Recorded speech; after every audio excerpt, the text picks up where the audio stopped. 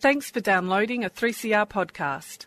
3CR is an independent community radio station based in Melbourne, Australia. We need your financial support to keep going. Go to www.3cr.org.au for more information and to donate online. Now stay tuned for your 3CR podcast. Welcome to the Living Free Show on 3CR Community Radio. 855 kilohertz on your AM dial. Thanks to the Ruminations crew for another great show, highlighting issues around homelessness and rooming houses. Hi, my name's Bill, and each week on the Living Free Show, we highlight one of the 12-step recovery programs that assist recovery from drugs, alcohol, gambling and food addictions. Our guests share their recovery experience with us and show us how that shared experience saves lives. Today my guests are Greg and Russell. They're members of Alcoholics Anonymous, and they'll be sharing how AA has helped them recover from alcoholism. So welcome to 3CR Studio. So we usually start talking about growing up and family, and if there's any, if your family had any connection with alcoholism before. So, Greg, what was life for you growing up?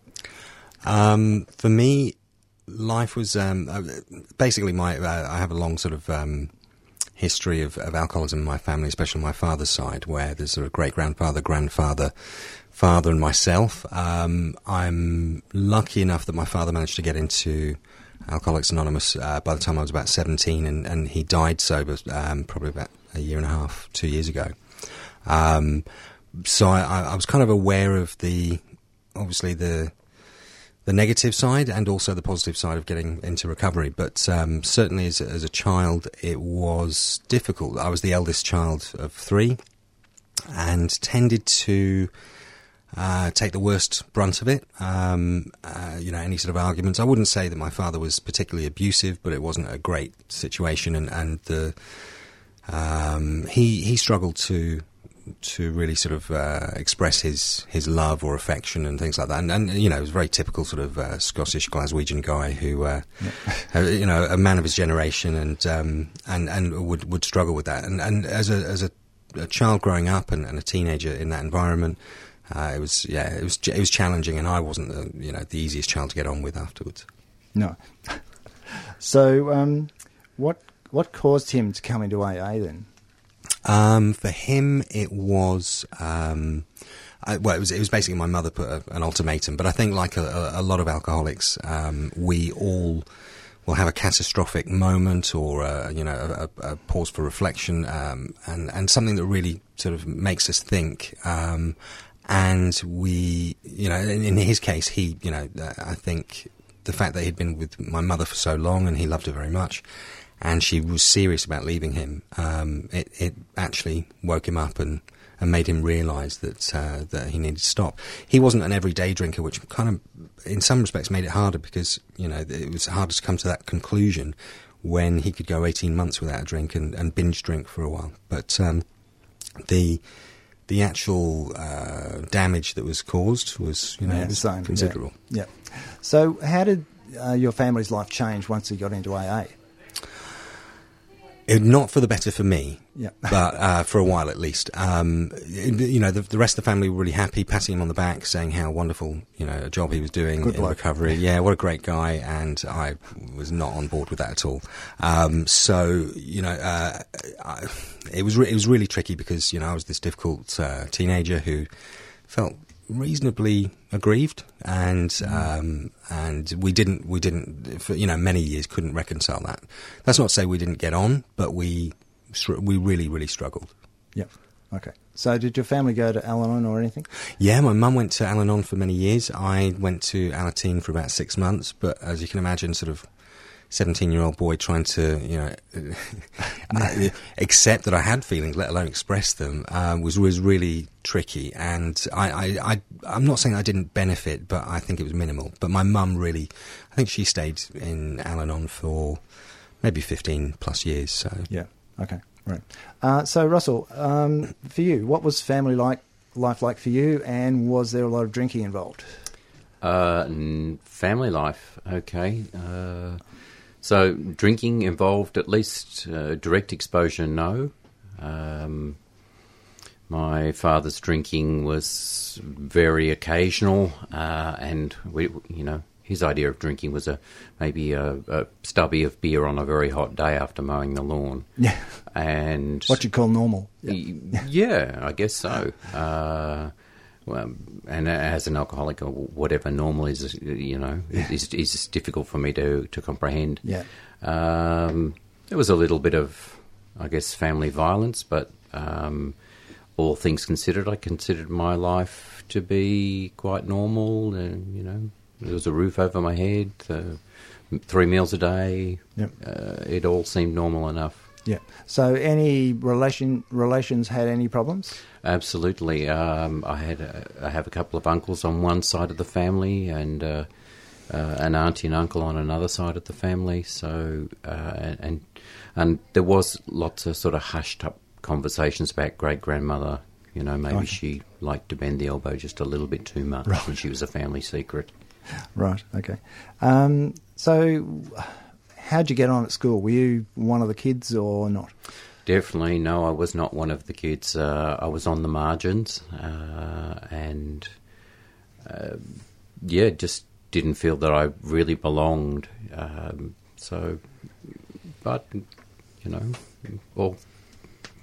What's to say? Yeah, that's right. That's life. Yeah. Yeah.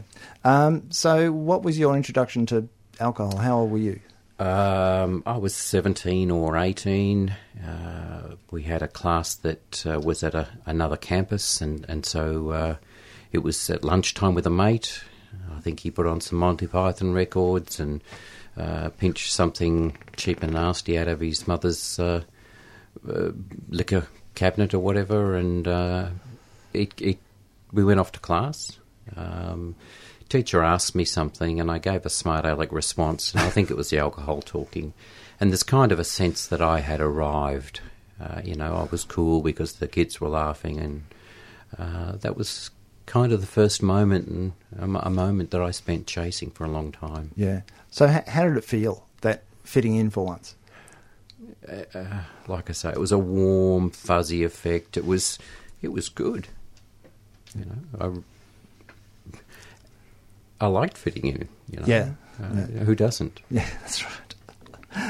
Like being noticed. Yeah. So, what was your life like growing up? Did you have any issues with family or?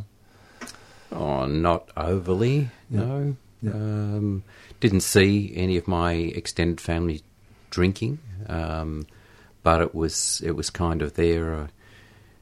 We'd go off occasionally and visit my uncle, and he had a pile of crashed up cars, and no insurance company in Victoria would give him coverage. And this is prior to drink driving. Yeah. Let alone being tested for drink driving. But even at that stage, insurance companies knew they didn't want to cover him. Yeah. But it was not, he was the family secret. I mentioned that. Yeah. Okay. And Greg, what about you? When did you get exposed to alcohol? I've always been sort of, I think, from an early age, there was always alcohol around. Although I always sort of had a sense that my father's sort of relationship was very unhealthy. But for myself, a lot of school kids, I grew up in the 80s and then into the 90s, and at that time period, everyone was just living for the weekend. Everyone was, there was party time. It was, and probably when I was about sort of 14, we would go to different pubs that would actually serve us, serve a 14-year-old and not ask you many questions. And to be honest, I didn't. I think there was also sort of necking a few bottles of friends' homemade wine or their father's homemade wine. It was pretty rank, and I've got to be honest. It didn't hold down too well, and I wasn't enjoying it that much. But going to the pubs and things like that was far more sociable. We would have a lot of fun, and eventually I realised that although I might not enjoy the taste of this, it wasn't particularly good booze, to be honest. It was what I could afford at the time, but I realised I was actually quite good at drinking, and I had a sort of competitive streak that I could drink other people under the table, and a bit of a badge of honour, really. And everything was geared to, what we're going to do, how we're going to get booze, where's the money coming from, who's looks old enough to get into the off licence to buy it without getting questioned too much, or And into my sort of late teens, it was still and sort of growing up in the early 90s, it was either booze or recreational drugs or both. Yeah. And raves and parties and it was that definition of living for the weekend. I didn't drink every day, but I couldn't afford to. And to be honest, hangovers, they weren't great, but at that age you can weather it really well. A bit more resilient. Absolutely. And going to these parties and things like that, it was always for the weekend. And having a job was functional. It was just to keep the roof over your head and manage to get some food. But to be fair, everything was centred around the weekend. Yeah. And those weekends kind of grew. Yeah. So what did your parents think about your drinking? They were always concerned. They were always concerned because of, I think, my dad's background, and I was the...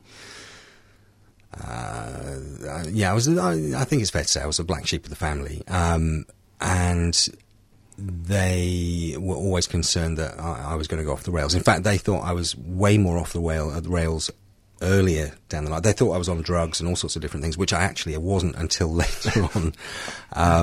And I think they got quite paranoid about it, to be fair. However, saying that, I still followed that path, and I still ended up in the direction that I was going. So obviously they had their probably genuine concerns, and people had conversations with me about, maybe slow it down, maybe not drink so much, but you have to have ears to hear, and you've got to be listening. Yeah. So with your friends, obviously you started out all drinking together. So did things change? Did they diverge? Yeah. So people get more serious with life. They want a career. Maybe they're buying a car. Maybe they're buying a house. Maybe they've got a girlfriend pregnant or a wife. Or there's all these sort of life choices that.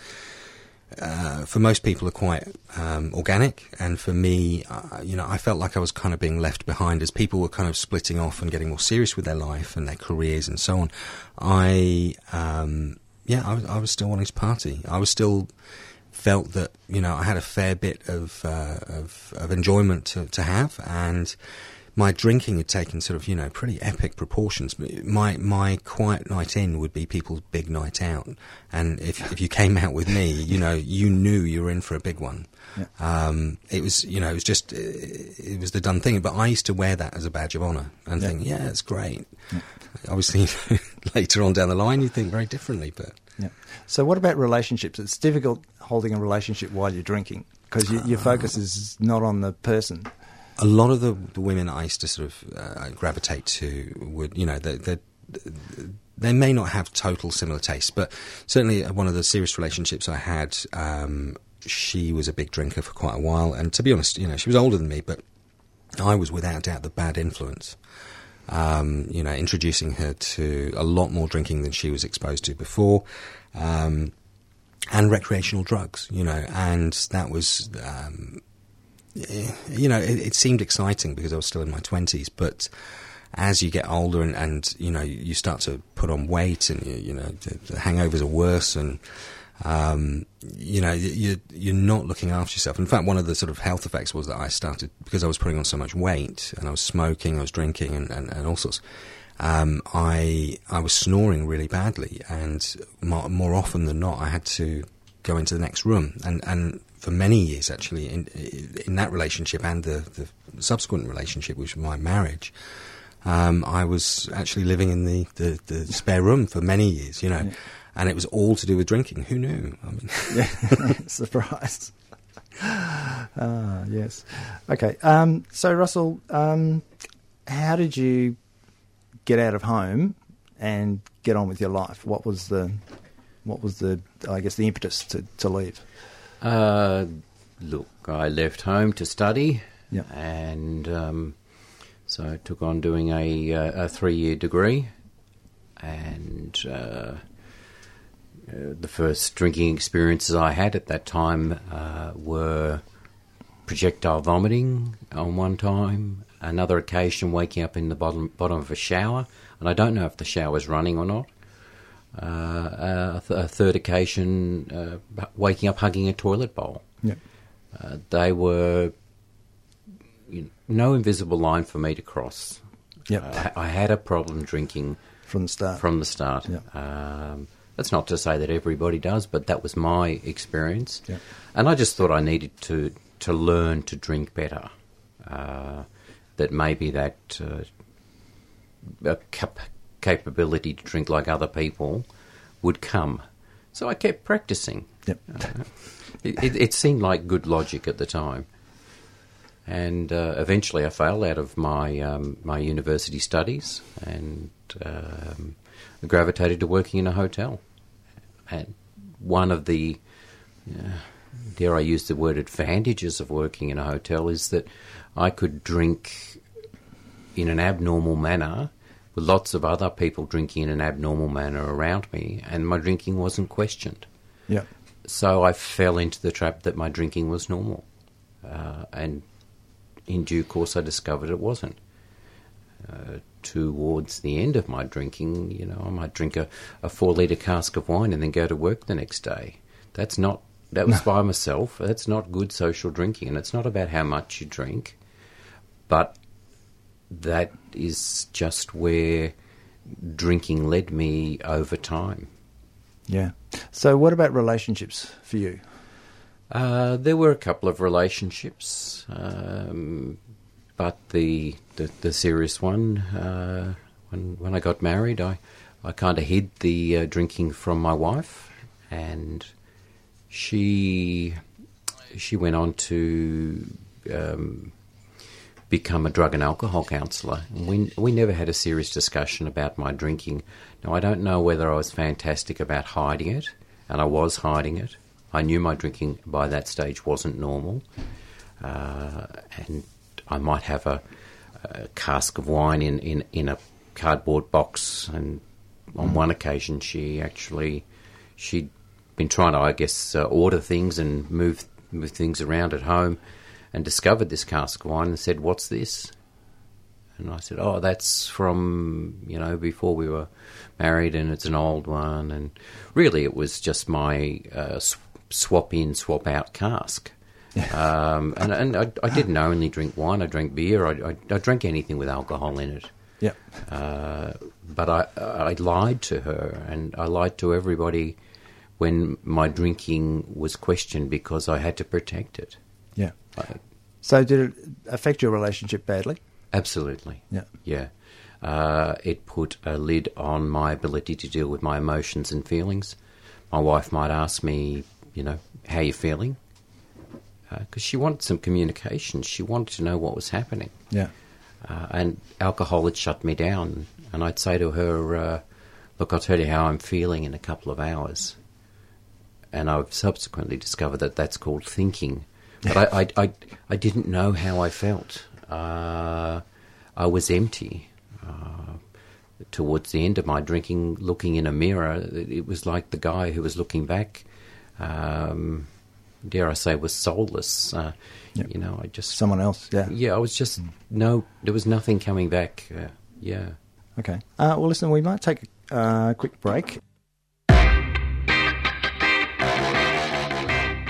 Red alert. Numbers are needed at the Djab Wurrung Heritage Protection Embassy camps immediately. Sacred birthing trees on Djab Wurrung country need protecting. Over 50 generations have been born on these sites, and the birthing trees themselves are 800 years old. These trees are being protected from the Victorian Labor Party's planned highway extension that is set to destroy this sacred dreaming landscape. The campaign to protect country is led by Djab Wurrung traditional owners who are calling on people from all walks of life for support. You can help by joining traditional owners at the camp on Djab Wurrung country near Ararat, or by donating and putting pressure on Daniel Andrews to protect this sacred land. Visit dwembassy.com for more information and updates. No trees, no treaty. You're listening to the Living Free Show on 3CR, 855 kilohertz on your AM dial, and 3CR on digital radio. We've got over 100 episodes of the show available as podcasts from our website, 3cr.org.au/livingfree, so you can check them out. If you want to send us a message, then you can either contact 3CR on 9419 8377 or email us on 3crlivingfree@gmail.com. We're also on Twitter as 3CR Living Free. I'm talking with Greg and Russell about recovering from alcoholism with the help of Alcoholics Anonymous. So, Greg, we sort of left you. I think you'd made it into your 20s or so, and things are going pretty well. You're a high functioning drinker. So, how did life progress for you? I think, as you get older, different things become more important, and you have different priorities. And I was holding down a relationship, and I was working for retail at the time. I became a union representative within that sort of that framework for a while, and there was a lot of pressure and a lot of a lot to do basically, and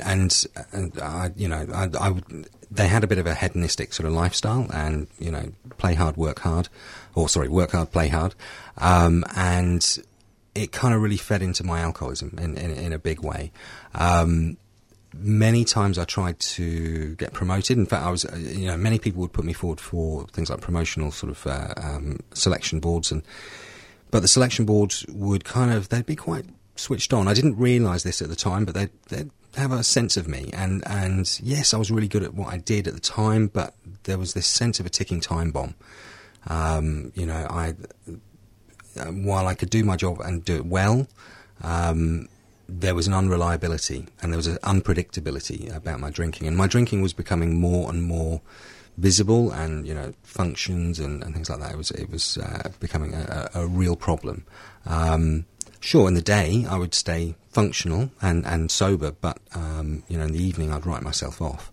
In the evenings, I started because I couldn't control my behaviour during the evenings and socially as I had prior to that, or maybe it wasn't so much controlling it. It was funnier when I was younger. Being older, you can't get away with that. So I kind of isolated a fair bit, and my drinking would be sort of more at home, and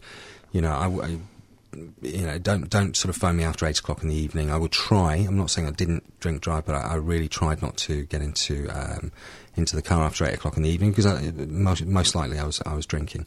So it was starting to become quite a sad existence, and I was starting to isolate. And but I would kid myself with little things like sort of Sunday morning. I would I'd go get the Sunday paper with all the supplements. I'd get some cheese and crackers and red wine and stuff like that. And by 10:30, I'm getting all of the supplements out. I'm trying to be sophisticated, and I've got the cheese and crackers and red wine. And by 2 o'clock, I've got after 2 bottles of red wine, I'm into the litre of scotch. And by 8 o'clock, I'm a complete mess, dribbling on the couch and passed out. The sophistication had gone long before. But my life was all targeted towards drinking and towards that sort of just a very sort of miserable lifestyle. And what was really strange, for many alcoholics and including myself, is that became acceptable. That was okay. If you told me that's the way, the direction my life was going to head at 18, I would have told you no, that's not the case. But I'd willingly and unknowingly sort of trapped myself in this very miserable existence.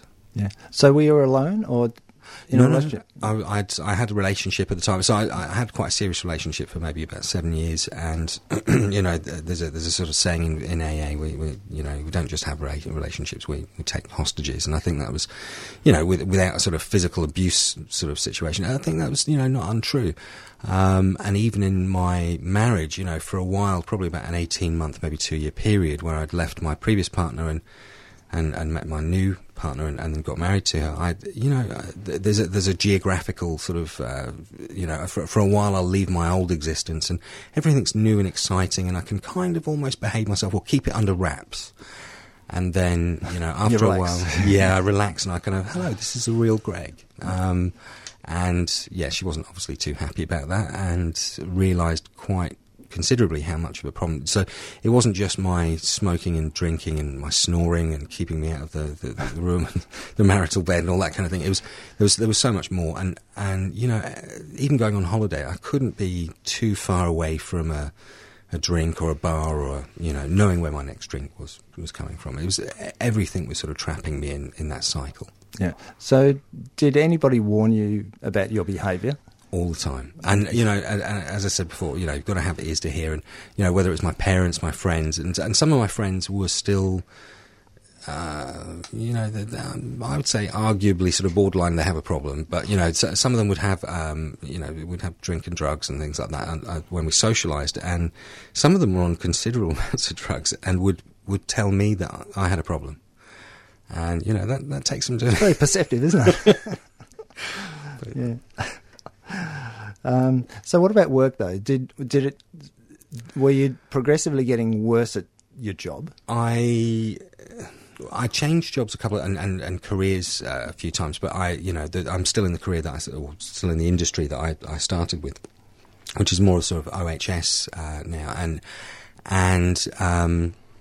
I managed to keep my job. I ended up teaching all the way around the UK for a while, so it required me to drive. So it made it easier to drink because I would stay in hotels and I'd come back to my wife and say, "Oh, you don't know how hard my week had been," knowing full well that I'd been drinking all week as well, and then say, "Yeah, I'm gonna drink as well."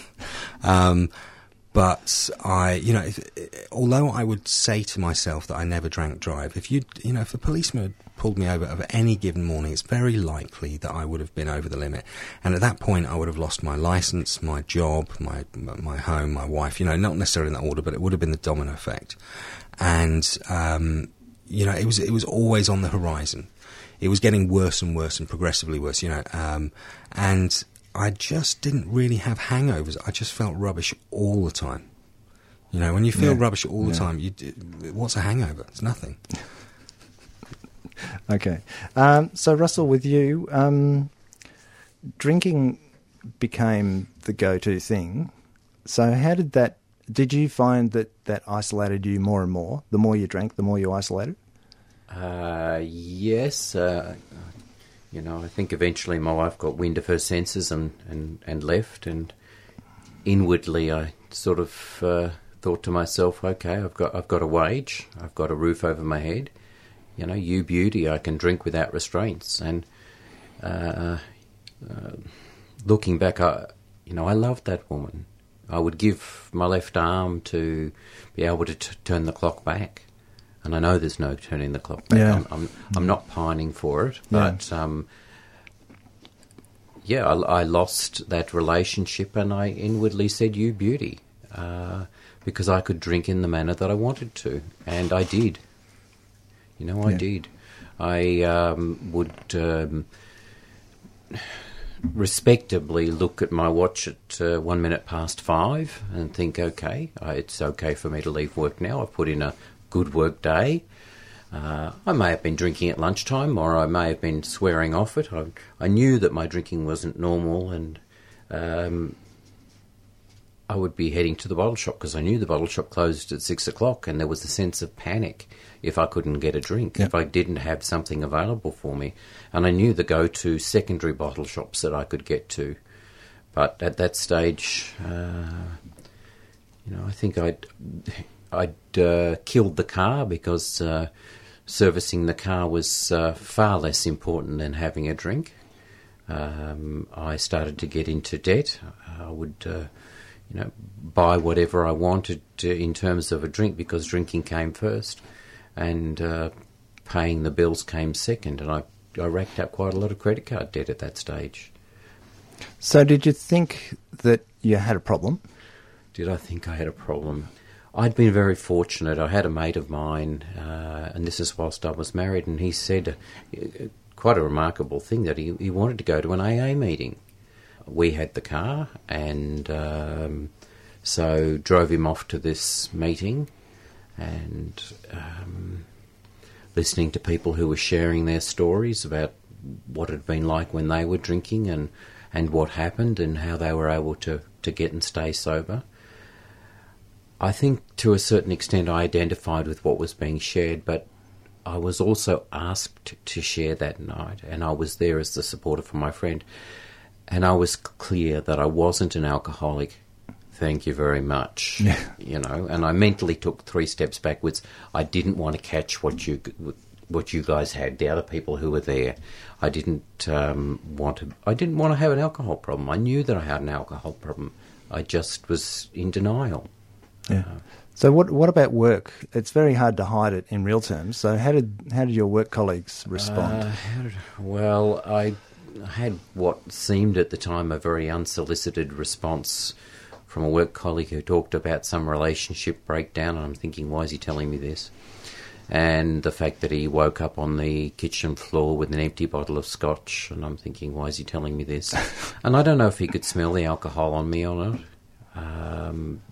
I believe that at any given morning I would have had alcohol in my system in the morning and going to work.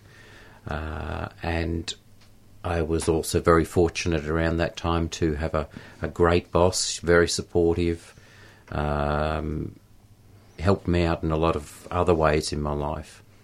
And then she wasn't my boss, and I bumped into her one day and I told her that I had an alcohol problem. And then she was my boss again.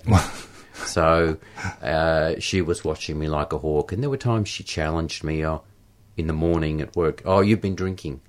I said, oh, it's a cough lolly. I made up some random excuse, and then she might go off to a meeting there, and I, on occasion, went down and maybe got a glass of wine or two or something like that. We're talking about morning tea. Yeah. And I'd be drinking at lunchtime.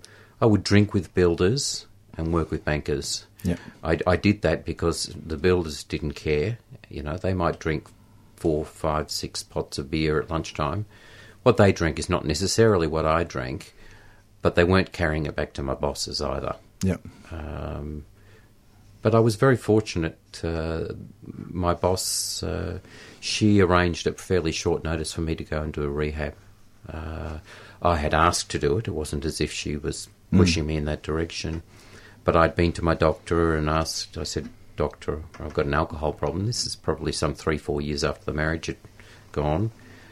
So I think it took me a long time to realise and to admit to myself that I had a problem. And the doctor said, look, you can try and control it.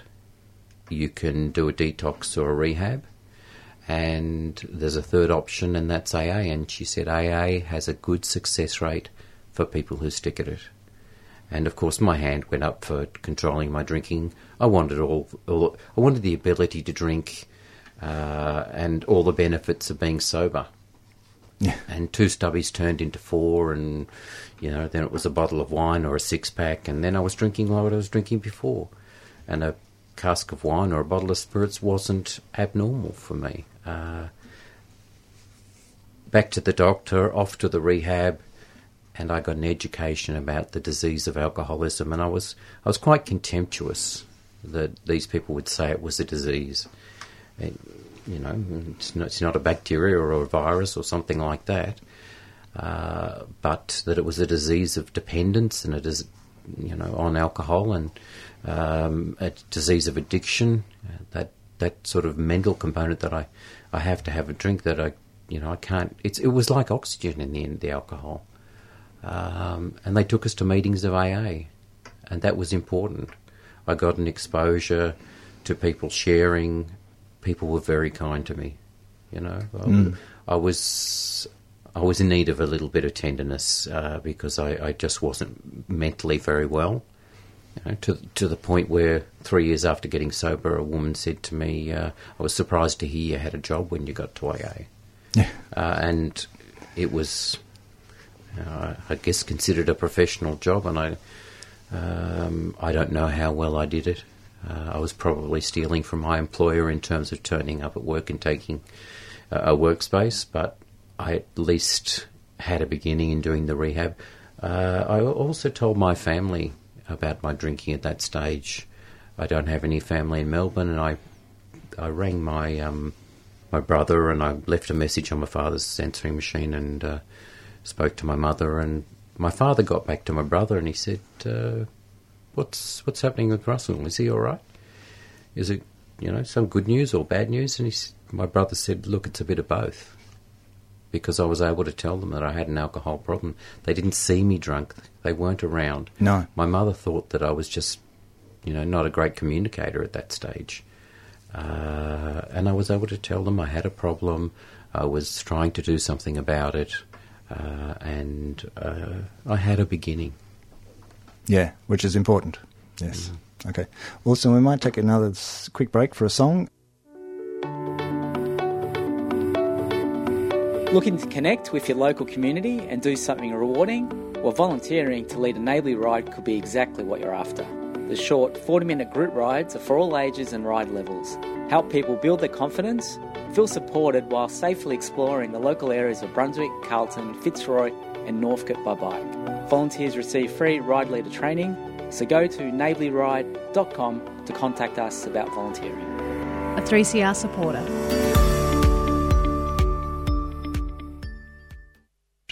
You're listening to the Living Free Show on 3CR, on digital radio and live streaming on 3cr.org.au/streaming. I'm talking with Greg and Russell, and we're talking about recovery from the disease of alcoholism. Greg, back to you. You had difficulties working, had difficulties with your family. So what was the thing that triggered you to get serious about your recovery from drinking?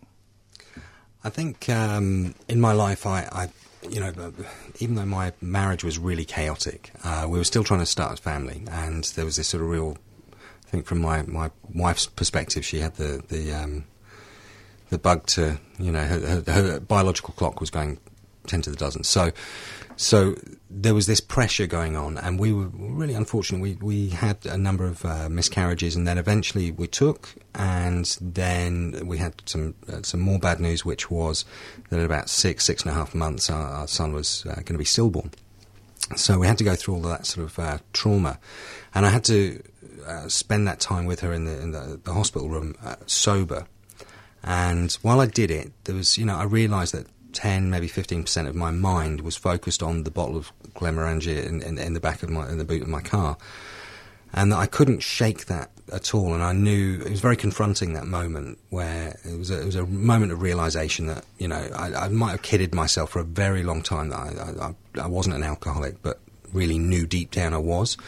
And this time it was a glaring message. It didn't stop me drinking, but I went on a sort of pretty much a bender for about 8 months, and then had like a lot of people, a really sort of humiliating experience where I went to a wedding, and then it wasn't the wedding that I was humiliating at, but it was when we went back to the hotel room and I smashed up the hotel room and scared my wife out of the hotel. She had to sort of find a taxi at 3 a.m. and I woke up in this, smashed up hotel room, and for once I couldn't blame anybody else. I couldn't point the finger at anybody else, and I had to own it. And I knew my drinking was done. I knew that I had to get serious, not just to keep my marriage, but to keep my life, really. I knew that, everything was done. I think, though, my attitude coming into that realisation was the fun is over. Not that the last sort of 5+ years had been that fun. To be fair, it'd been pretty chaotic and pretty miserable, and pretty isolating as well. But I came into the rooms in the UK, in my hometown, and I made sure I didn't go to the same meetings my dad attended, because he was always on a Monday night, so I went to the one on Saturday night, and I was a real snob about it. I looked at a lot of people in there. I listened to their story, and I realised that I was in the right place, but I really didn't want to engage with them. Why was that? I thought I was better than them. I really did, and I just felt, give me the information, and I'll just walk away, and I'll SWAT for whatever exam you want me to, and I'll pass and get the certificate. But I realised, I think what was really telling was they tried to close the meeting, and I got really upset. I was like, hang on, I haven't got enough information to go away with here. You can't just leave me hanging. And so these people I had a complete disdain for. I was begging for help, so I obviously really needed that help. Somebody gave me their number, and I was still working, and I didn't. Some of the suggested things in the early days is 90 meetings in 90 days, and I think that's in many cases for good reason. And maybe I could have done with that, but I was working. I was working as well. I was working away, so I didn't do that. But it was very precarious. Thankfully, I took this number of this guy who was an ex-paratrooper, and I didn't really think that much of him, to be honest. But he rang me during the week when I was sat in a hotel in the restaurant, nursing my food and a Coke, and looking over at the bar quite longingly. And he phoned me, and it was strange having that connection with somebody so early on, and trying to make sense of it. It's, you're talking to a complete stranger at a very intimate level, but within a few minutes I managed to achieve that, and I've always been ever so grateful for that guy, giving me the call, because it was the lifeline I needed at a time where I didn't realise I was so vulnerable, but I obviously was, and I managed to come into the rooms and pick up sort of regular, frequent meetings. When my father found out that I was going to AA, he was delighted and gave me a book called Where to Find. And what it was a book for all of the AA meetings. It came out every year. They'd update it every year, and all the AA meetings around the country. Because I was travelling the country, so he'd be like, well, you've got no excuse. Yeah. You're on your own in a hotel room. What are you going to do? Go and take yourself off and go to these meetings. And it was a real benefit, and I managed to get a sponsor, and started taking it really seriously. I'm not going to say it was easy, because it wasn't. There was a lot of prejudice, not just of other people, but in fact, actually, it was that was the minor bit. It was within myself about. I think part of the reason I stayed out of the rooms for so long was because I knew there was this dreaded step 4, that is the searching moral inventory of ourselves, and it's really. An introspective examination of our behaviours and things that have gone on in the past, and how we feel about things. And I wasn't prepared to be that, honest. Yes. And so coming into the rooms, I had to really front that up. But it has been one of the most confronting, but also one of the most cathartic and rewarding processes that I've ever done. But that preconception that the fun's over, thank God, I think I thought, well, the fun's over. What's left for me? I might as well take up knitting, And thankfully, that's not been my experience. No disrespect to knitters, but okay. So, how about you, Russell? Coming back and staying in AA. So you'd been before. You knew what it was like. So, what was the trigger that sort of got you serious about being sick enough to need help? I might have mentioned that I had flirted with AA over time, trying to sober up towards Christmas, and so that I could go and see my family, that sort of thing. But after the rehab, I'd had a number of busts, for want of a better description, where I would pick up a drink yet again and come back to a meeting, and if I was asked to share, I'd come up the front and say I'm one day sober, and people would clap. And really, I was only 12 hours sober. But they'd come up after the meeting and they said, good on you, you're doing fantastic, keep coming back. And people would, I just could not comprehend it. People were genuinely happy to see me. And I've seen it subsequently. People who are giving it a red-hot go despite their fears. They'll get all the support in the world and all the help, and I've had some amazing help in my own story. But for me, I suppose that turning point was my last drink. It was a bottle of vodka at home, no one else around except the cat, and I drank this bottle of vodka, and it didn't deliver the blackout. Pass out. There was no fun, no oblivion, and I was drinking for oblivion. I would be buying alcohol on the basis of the percentage in the bottle. That seemed to be the most important thing up to that point. And so this drink didn't deliver, and that's a pretty scary place. My tolerance had changed as far as I'm concerned, and I resolved at that point. And I don't know how much into the influence I was when I made the decisions, but the decisions I made was to come back to AA, to do the things as suggested, because to that point in time I was doing Russell's AA. I was going to... My way. Yep. Yeah, I was going to rewrite how you guys were doing it, because I like Greg, I had a sense of contempt for these people. But what I couldn't get my head around is that people seemed happy to be sober. So I came resolved to come back to AA, to do the suggested things, to get interested in people who were sober because they had something that I clearly wasn't able to grasp, and that was the ability to not drink. I used to be the last person in the door and the first person out the door, so I resolved to kind of stick my hand out and try and learn some names, and I was hopeless at it. I was in a mental fog. I realised inwardly that I was still this 17 or 18-year-old boy, still chasing that warm, fuzzy effect that I'd got as a kid.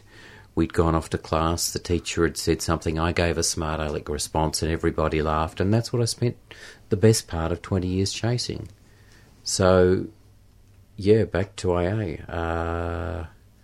Acting responsibly, I use the word act all the time because I didn't know how to be responsible.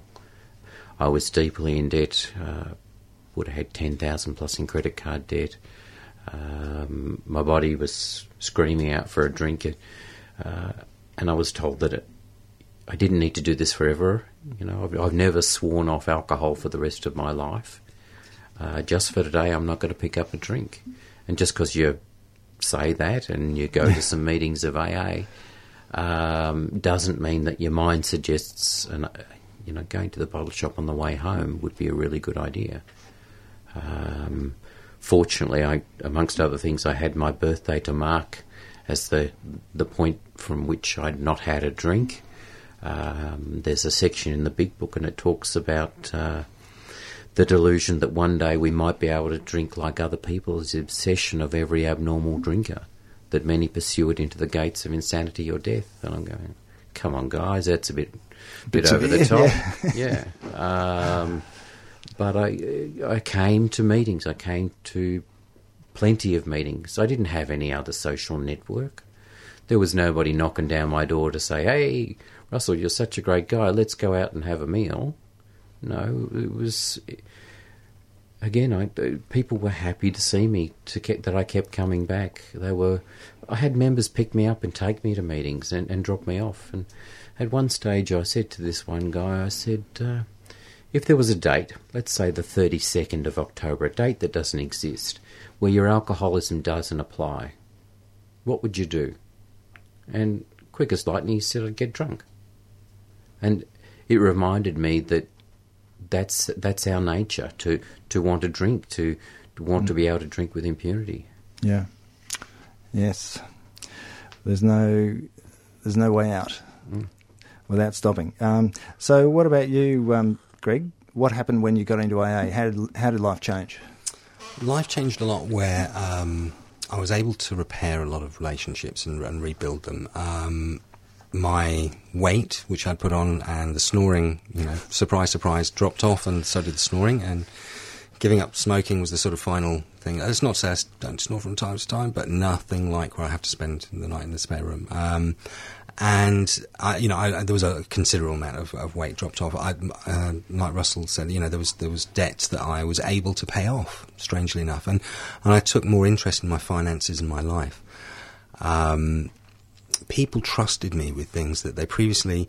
I'm not saying I was a complete screw-up, but I had...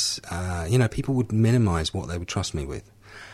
Now they were saying, oh, can you look after babysit my kid, or, or can you do, something of importance to them. And it didn't have to be monetary. It just meant, value to them. And that was really important. It was and there was the funny things like getting into a car after 8 o'clock in the evening and realising, I can do this without feeling guilty. But it took a while to actually shake that feeling because it'd been so often and for so long. These days I laugh that off, but at the time it was groundbreaking. It was really new, and that I could pick up the phone after 8 o'clock in the evening and talk to somebody. In fact, wanted to pick up the phone and call them. I've had so many other choices. Obviously, I'm in another country now, I've been blessed with these different sort of rewards and stuff like that. But there's also, the realistic sort of stuff where life on life's terms. So, I've lost jobs. I've split with my marriage. I've had people die on me, as well as all the positive stuff. And as Russell said, it's one day at a time. I've not had a drink in all that time, and For the time being, I have no desire to, and I just renew that every day. But I'm able to experience these, good, bad, and otherwise sort of experiences on the terms that they're given to me. I'm not saying it's always easy. In many cases, it's a lot of a challenge. But I'll reach out for help, and I'll give help where people, ask me for it as well. So that's always been sort of the backbone of my program, which is AA's been able to really help me sort of install and reinforce throughout my sobriety. Okay. So Russell, anything sort of you'd say to somebody like you who's out there listening, who's thinking that maybe their drinking could get better, or their condition could get better if they stop drinking? What does somebody like you suggest? There's a philosophy for drinkers often that because I have problems in my life, I drink. Yep. And it was because I drank that I had problems in my life. When I'm under the influence of alcohol, it's so easy for a teenager to push me over and take my wallet or whatever. I was operating my whole life under that basis, and I suppose the short version is give it a go. But yeah. I'm aware from my own story that from the time I went with a mate as the supporting person to the time that I got sober was 7 years. Now that's 7 years that knowing that my drinking wasn't normal. 7 years of the fun having gone out of it quite a long time ago, having to drink. There were days when I wasn't going to drink and then I'm coming back from the bottle shop and I'm looking at this bottle of scotch and I'm saying, whose hand is that and where did that bottle of scotch come from? I was driven to drink, and having some courage, I guess. It takes an enormous amount of courage, I think, in the first instance to walk through the doors of AA. And I see it for new people as a step of asking for help. You know, I don't know what the answer is, but you guys seem to have been going forward in your life, been able to turn things around. No one's perfect. It took a long time for me to turn around my life. Yeah, that's great. Okay, well, listen, we're just about at time. So if there's anybody out there who'd like to find out more about Alcoholics Anonymous, then you can phone them on 1300 222 222, or you can go online at aa.org.au. That's about all we've got time for today. So I'd like to thank Greg and Russell for coming in to 3CR Studio and sharing their Alcoholics Anonymous recovery experience with us. Thank you both. I hope you'll be able to join us again next week when we'll be talking about recovering from drug addiction, and we'll be joined by some members of Narcotics Anonymous. Thanks again for listening to the Living Free program today.